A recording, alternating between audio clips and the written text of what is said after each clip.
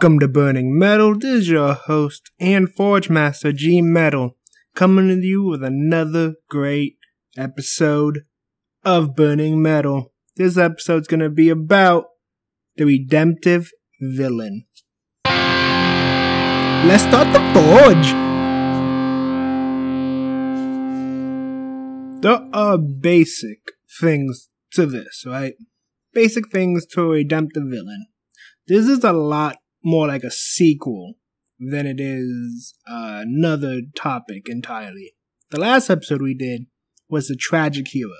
This episode is the redemptive villain. A lot of times in storytelling, what happens is the tragic hero becomes a redemptive villain. More often than not, in some way. And what is the thing about the redemptive villain? We will get into more detail, but some things to consider are discovery and understanding. You see, a big thing about the redemptive villain is whether he was good in the past or not, he starts learning about the flaws of himself, of his society, or something around that vein. You know what I'm saying? It's something very uniquely to this character. A major thing we'll probably get into further on is a dark past. A dark past is what really pushes a character like a tragic villain, where maybe something happened to him, right? Or many other things could have happened. But ultimately, the tragic hero who ultimately becomes the redemptive villain, or another way that happens, the redemptive villain is able to learn from his mistakes and finally confront them. But we'll get more into that later. For sure. Time to cool the blade.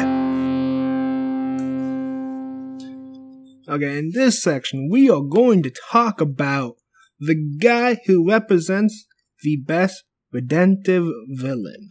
There's plenty of people you can say, but for modern uses, I guess, we're going to talk about Zuko from Avatar: The Last Airbender. Zuko, from that show, has so much complexity, so much design. Everything about him is great in the show. So we're going to deep dive into his character to see how he fits this mold. It's kind of easy. But everything that makes him into this, and his ending action, which is obviously good actions. So here we go. 1. His past, his dark past, his tragic story in the past, right? His tragic story in the past is one of an abusive relationship with his father. His father is looking for warriors, fighters, conquerors. And Zuko, being the son that is kind-hearted and noble and thoughtful of his people, he couldn't come to sacrifice what his father thought as weaker men. He couldn't come to the idea that sacrificing men was a good idea. So what happens? Him and his father have a duel called the Agni Kai.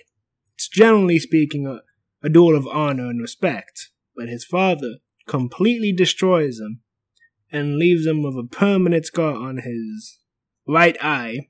And that scar always bears his shame more than anything else. That scar represents when he showed kindness and weakness, it was the moment he lost. This led Zuko down a dark path of being angry and given an impossible mission that only because the show's existence happened, but he was essentially given a task to come back with the Avatar. And up to this point, no one believed it was possible because they haven't seen him for 100 years, and his father probably didn't care if his son found him or not. He probably didn't even believe he could come back. It's kind of like just, you're out of my kingdom and you can never come back without some story beat being put into it. If you think about it, Zuko's whole existence was truly meant to be nothing if Aang never broke out the ice. So he was going to stay bitter and angry this entire time. Because guess what? The Avatar would still be under ice. So Aang coming out was kind of his way to process all this and to save him in some kind of weird way. All that coming to fruition. A big thing about the villain who does redeem himself is realization. And at some point in the show, towards the end of it, he and his father have one last conversation before they don't see each other again. And that conversation is about how he believed the lie that the Fire Nation was the greatest country in the world. And that the values it held were perfect. But then Zuko mentioned that his travels outside of the world showed him otherwise. The Fire Nation were the oppressors of the world, not the helpers of the world, as he believed in his head. As he believed bringing honor to everyone. No, he was bringing terror to everyone when he was a loyal Fire Nation member. It is one of those moments where you see him change into the good person he does truly become. The funny thing about Zuko's whole story is all of this has been said, but the thing that really pushed him, really pushed him, was the fact that he got what he wanted. He got his father's respect. He's back to being a prince. And after all of that, he kind of realized he didn't like it. Because then he would have to go against his newfound beliefs of respecting everyone else. The war isn't great. And to Zuko, he almost felt like he betrayed his uncle, who's been supporting him all of the way here, up until the moment when he decided to just go back on his word and go back with his father. So, in a way, his uncle's always been his positive role model, and once he betrayed him, he got everything, but he felt like it wasn't what he actually wanted now. Maybe to start the story, but not at this point. For Zuko wanted happiness, ultimately. And he thought it was with his father, but he found out his father does not bring happiness. So Zuko decided to switch sides. Time to grind. Now, for reformed villains, or villains that turn good, or whatever you want to phrase it, there's some key things for them, right? It's either a dark past that they never learn how to grow out of until adulthood, or maturity, or they were once the fallen hero that we found the heroism. And in many of those cases, they needed to prove to themselves or someone else that it was truly what their needs and wants were. Another version of the character is simple. He wants to protect someone who's on the good side, and that person truly cares for him.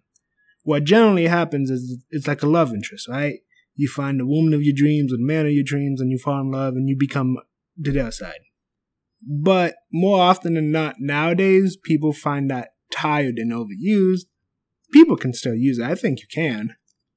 But now they're doing more of a father-son relationship or mentor-student relationship. There's always a new kind of relationship, but it's still predicated on the fact of love for someone else that switches you to the other side. And that's also very compelling. Depending on what story you're telling, one could be better for the other. And redemption is really the key factor here. Redemption, for some reason, is a key factor. Because in redemption is what you find. The best character development for a character, right? How do we say it? Okay, so, if your character has done a bunch of awful things, the writer has to be able to write him in such a way that he either tries to make up for those things, or the more generic way is killing them off in a heroic blaze of glory, in a way of saying, now the character's good again, see? Or ultimately surrendering themselves to the punishment of the law, or something in that vein, right? I personally really do like these characters, because not only do you make these characters cool and approachable and fun, but they have all the bad guy tropes, but when you're good. So not everything has to change but the character. So if the character still doesn't like the system, he's still going to dislike the system. Or if the character doesn't like the person who did him wrong, he's still going to dislike the person who did him wrong. And that will pour the villain who's redeemed with the main protagonist. They come together, and it's just a whole nother dynamic at this point. Before they were antagonists with each other, now they're protagonists with each other. And now they're both building upon something that was built upon something else. And now these two have a fun relationship now, for readers at least. And the building of trust is another thing for them they have to do. They have to build consistent trust. Like, it's just a crazy idea, but it can definitely work. Let's test the fire. Okay, for any wrestling fans out there who follows G-Metal, knows there's a term out there that tells you good people turning good and bad. Face turns and heel turns. Now, this is important because we're talking about the good guy getting redemption. That is what you call a face turn. And the beauty part of a face turn is the character develops into the good persona in a couple ways. Now, strategically speaking, here are probably the main ways. Here's how it goes. 1. The character was right when he was bad. Now, this is not the regular way you normally make a redemptive arc. Why? Because this is subverting your entire character development you've done up to now for certain characters, right? So if you built up one side to be good all the way up to now, and then mid-story you said, whoop, now the bad guy was actually the good guy, and the good guy was actually the bad guy. And your main character is now siding with the bad guy, which makes him good. Another way is the fallen hero trope, where he comes in and discovers that he is a good guy.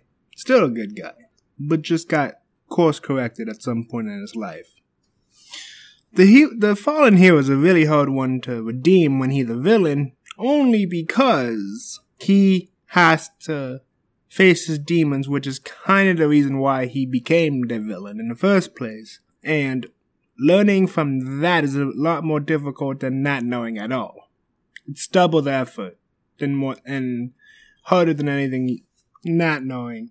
And I think that's a big thing about the fallen hero who becomes villain, who then redeems himself again. Because of that, it is very difficult for him to make these choices because it would require his ego to be out of the picture at that point. Another important one is when the villain is learning how to be good for the first time. That one's more along the lines of just storytelling, with the villain's been taught to be bad his whole life until the moment where he meets the hero who teaches him more or less in a couple ways what he's doing is wrong and that his values don't correlate with his actions. That's generally how it works, because the actions of the villain will always be contradictory to what his values are. And the villain would have to change the way he does things, but his beliefs could still be the same. The villain is always trying to be the best person he can be. The villain's not always a bad guy. He's just trying to be the best person he can be. And sometimes his ego gets in the way. A lot of times his ego gets in the way. So once he learns that good things can change, it's the first time changing, so it's not a hard shift for him to do it.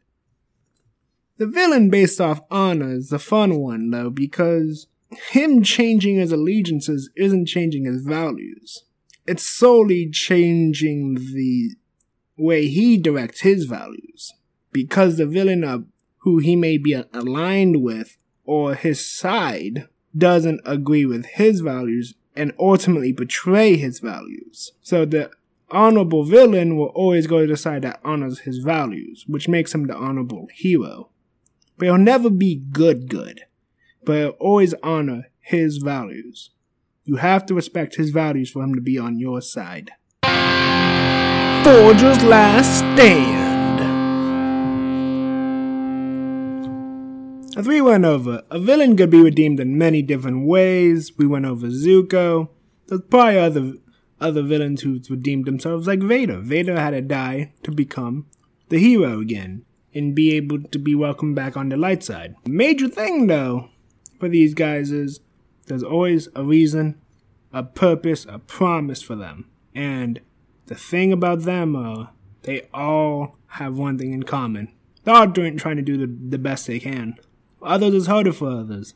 And the hero who becomes a villain, who becomes a hero again, it's totally different. Ultimately, the redemptive villain is acts of self-reflection more than anything else.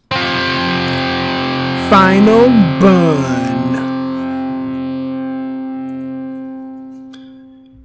The redemptive heroes to me is one of the more complex kind of characters and is cool for a writing narrative because not only are they good for the hero to grow into as well, but the redemptive villain is someone who knows both sides of the coin, whose wisdom and knowledge is vast in multiple areas where no one would understand. For a main hero to fully grow into the best hero could be, one has to know both sides of the coin. And the redemptive villain allows this kind of growth for other characters. Plus, the way they grow also makes others grow. Not just the hero, but other villains and other types of characters. In My Hero, the villains really got a pop when Stain pretty much outright inspired a bunch of villains because the injustices of the world of My Hero towards people who look different or act different than the Hero Society, who gets rejected by them. So multiple characters can do multiple things, positively or negatively. A change isn't always what you think is good or bad, it's just a change. Redemptive villains have what it takes to move what they need to move.